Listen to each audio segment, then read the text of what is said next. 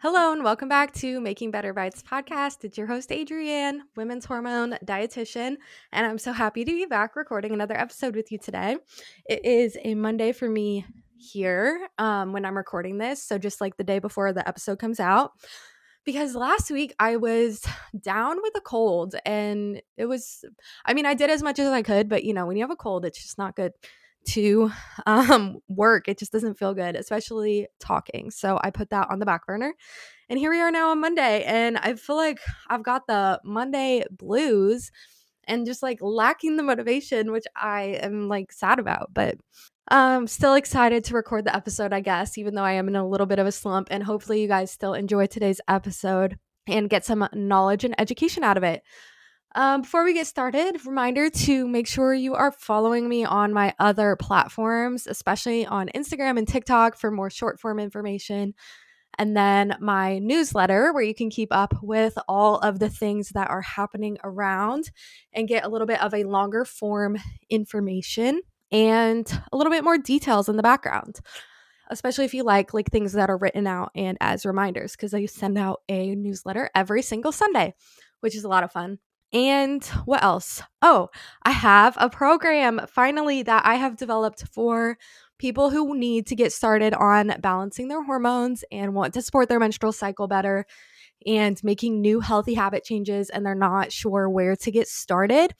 I go through 3 different cycles, and each phase of your cycle, I have you pick up a new habit is kind of the format and talk about that phase of your cycle, why this is a good time in your cycle to be starting this habit and why this habit would be beneficial for your hormone health. So I'm really, really excited about that because I know a lot of people come to me and they're like, this is all really great information and really helpful and it's so good to learn and expand the knowledge, but where do I get started? So now this is a place to start. Actionable habits.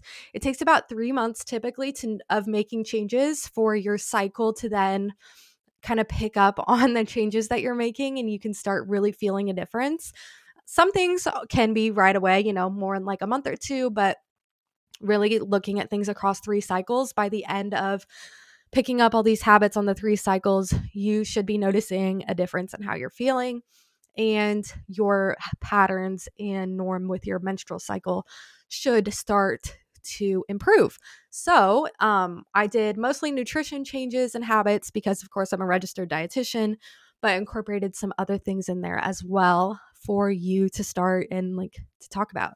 So that program, I'm so excited, is going to be coming out this weekend. I'm going to do an exclusive discount release with the newsletter, just like I did this past weekend with the apparel that I made and my menstrual cycle tracking journal that I've already made a few months ago. I've kind of updated all of my platforms for that, the sales avenue, so that you can find things easier. It's more direct to consumer sort of setup. So everything is developed by me. Everything is 100% my concepts and my education and knowledge that I am imparting onto you. And that's kind of how I came up with everything. I came up with everything on my own is the point. And so, I just want to help and provide more resources that can actually make things happen for you. So I'm really happy about that. I'm happy about how things are going. And I'm really excited to release this little mini 3 cycle program to kickstart your menstrual cycle wellness. And I think that's all of my updates. That's actually quite a bit because usually I don't really have any updates. So, Oh, I have to give you my medical disclaimer now before we get started that this is not intended to be medical advice. You always need to work with your trusted healthcare professionals and providers. They know you, your health, and your health history. And I'm just sharing this for general information. So today I wanted to do an episode. Well, actually, this was originally supposed to be an interview episode. And sadly, the girl that we were going to do a podcast swap wasn't feeling well. She's about to go on holiday. So we're going to connect hopefully later on in the next couple months. But she wanted to interview me for a true or false sort of segment. And we weren't able to do that anymore. So I took it into my own hands to make up my own true or false because I thought it was still a pretty good idea.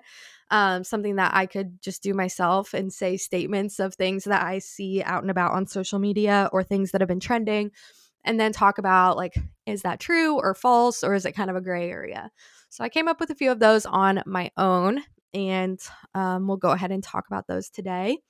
The first one up is that carrot salad is the only way to lower your estrogen. So I've seen carrot salads out on social media for probably like a year or two. And I know I've addressed this at least one other time at some point in the podcast, but there are many, many episodes. So it's hard to say like when that was or if you even heard it, because maybe you're a new listener. So welcome. And this is your first time hearing my take on the carrot salad. So the carrot salad is good for lowering your estrogen because it does contain fiber. And if you enjoy it and you like carrots and you enjoy eating raw carrots and like the little vinaigrette sort of dressing that they make to go on the carrots, I think it's like peeled carrots that you peel the whole carrot.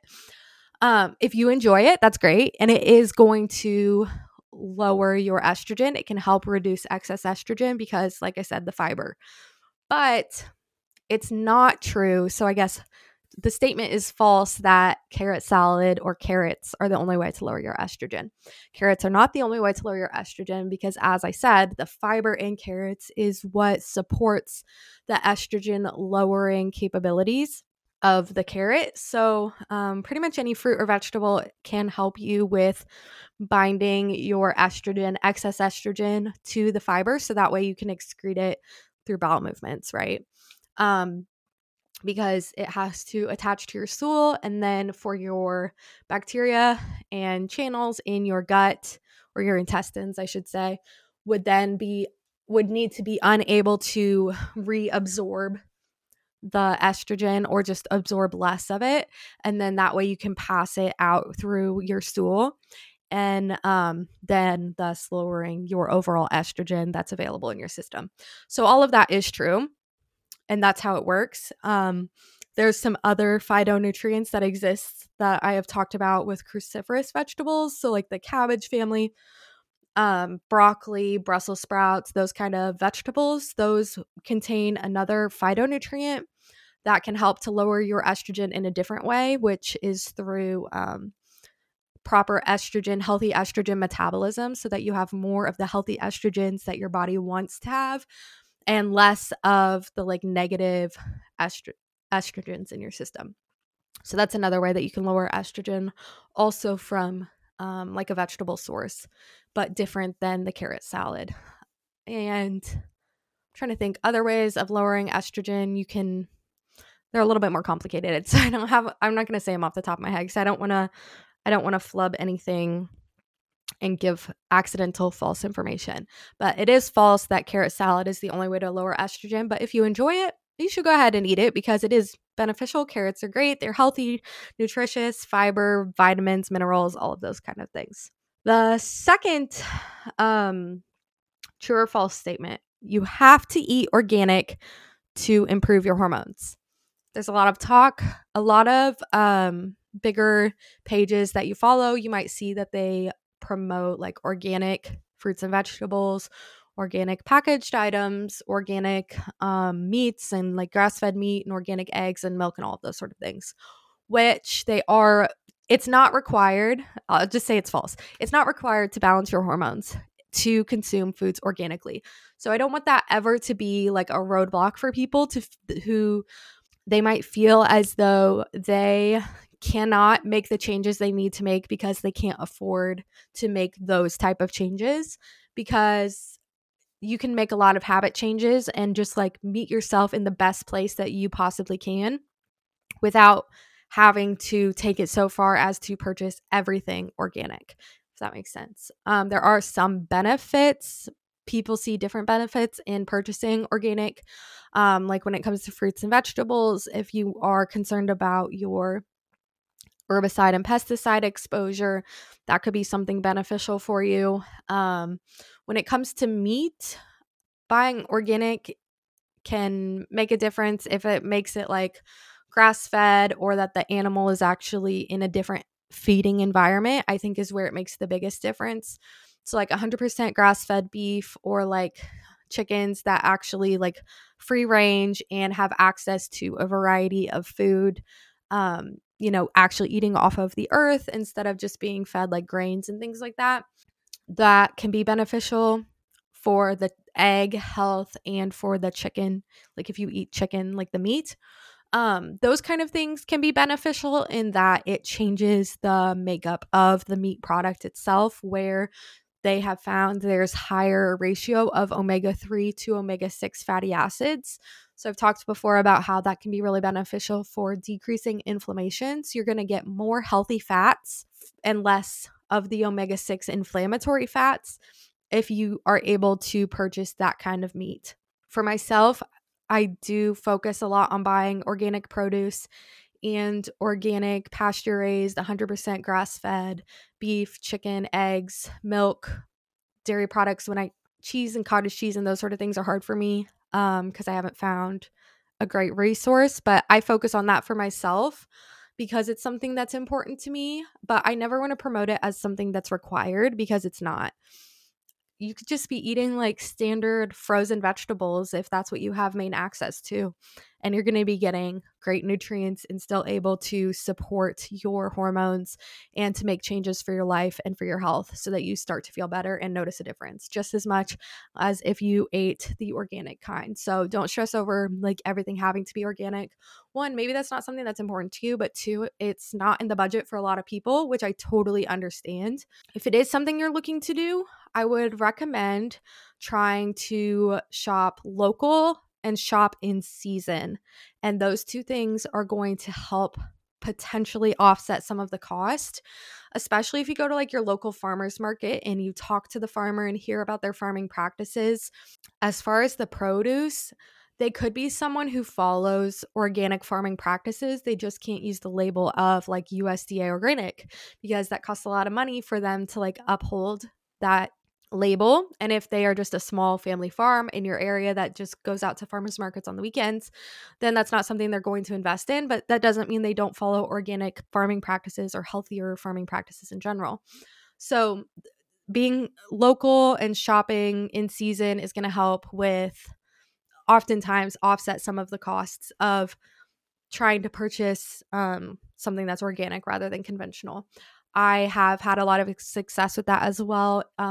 And why I buy organic grass-fed meat and pasture-raised chickens and all of that is because I buy them from a local farm directly, and they actually will drive around and deliver them to people. And I've talked about this before as well. But I really value what they do and their farming practices and the way that they raise their animals. And it is organic, and I can tell a difference in how the meat tastes and the texture and all of these different things. And actually purchasing it from them is cheaper than the grocery store option, like pound for pound, if I bought organic 100% grass-fed, like ground beef or whatever. And of course, you can use sales and things like that to your benefit, but that's where I get a lot of my eggs, and then almost always get all my chicken and beef and pork from the farmer. So I save money there as well, and it's a great resource. So I highly recommend looking it up. I know where I'm able to buy my meat from. They take really good care of the land, and they do it where they have the animals graze on multiple pastures, and I can't even remember the word, and now it's blanking on me. But anyways, I almost have a minor in sustainability. Not that that means a lot, but I have an interest in sustainability, and especially with farming practices. It's just kind of like a sub interest of mine, I guess. And so that's why those things are important to me. And I like how it takes care of the earth and how then the earth gives back and they have a healthier product and a more nutrient dense product. But again, I know that's not accessible to everyone. So just know that it's not required, and you can still get great outcomes without doing those things, especially when it comes to packaged snacks and those sort of like cereal, or I don't know, like fruit snacks, those kind of things. A lot of times the ingredients are interchangeable, but one of them is organic and one of them's not. So you're not necessarily getting any more nutrients just pay attention to the ingredient label moreover when it comes to things that are in a box, especially if you're picking and choosing on the budget and your access to it. I would say starting with meat over produce, probably, just because like you can wash your produce and clean it and significantly reduce a lot of the herbicides and pesticides and things that are sprayed onto the fruits and vegetables. And like I said, I know for a fact like that meat that is raised in the organic, grass-fed, blah blah blah, sorry I keep saying that way, then they have a different nutrient makeup. And as far as I know, for fruits and vegetables like conventionally or organically grown and just sold in the grocery store from like whatever farm that they come from, in wherever they come from, I don't think that there is going to be a nutrient difference. There would be a difference if you were like growing it yourself and then like you picked it at its peak ripeness and it was allowed to like ripen on the vine. You know, the nutrients can go up because it grew longer. But as far as like in the grocery store, I wouldn't stress over it too much. So that's on that statement. I think that's everything I wanted to say. And then my third point was your menstrual cycle is important. And this is 100% a true statement. Your menstrual cycle is extremely important. My last episode was about cycle syncing and the menstrual cycle. And personally, it's not an approach that would work for me. I prefer education and knowledge and then applying that in a more broad way where I don't have a set of rules. I know some people thrive with rules and they like the routine of doing different things in each phase of your menstrual cycle. Personally, I enjoy like following how I'm feeling. And even if I'm on my period, if I have a lot of energy and want to do something specifically that might not be following cycle syncing, I want to feel like I have the freedom to do so. So I have more of a no rule, go with how you're feeling, and nutrients are great at any time, no matter what they are, kind of approach. So your menstrual cycle is extremely important, and understanding the patterns and knowing your different phases and being able to identify them is really beneficial for your long-term health.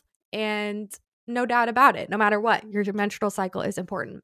So your menstrual cycle health needs to be taken seriously by yourself and by your providers. And hopefully you can find a provider that agrees with you or at least will support the decisions that you make, because while I think it's getting more common and people are more open to like fertility awareness methods and choosing to go a more natural sans pharmaceutical route for their menstrual cycle, it's more supported than it was even like 5 years ago, but I don't think it's entirely supported, and people still have a lot of negative experiences, I know, like in the doctor's office. So that's very unfortunate, but it is good to have a menstrual cycle and to ovulate and to experience all the different phases and to be able to support your body with nutrients and movement and rest. So those are kind of I guess that is my 3 things that I was going to talk about today. That carrot salad is not the only way to lower your estrogen, and that you do not have to buy only organic in order to make a difference and to make things better. And that your menstrual cycle truly is a very important step and part of your life as a female. So that was a pretty quick episode. Like I said, I don't know, I'm like having a Monday slump, but I think it went well. And I hope to see you on my other platforms. Come say hello on Instagram, on TikTok, send me an email, whatever you want to do. Be prepared for my program that's coming out this weekend. Very, very excited. Hop on the newsletter if you want to get a discount code and when it releases. And I think that's it. So I hope you guys have a great week, and I hope that this has helped you to make better bites.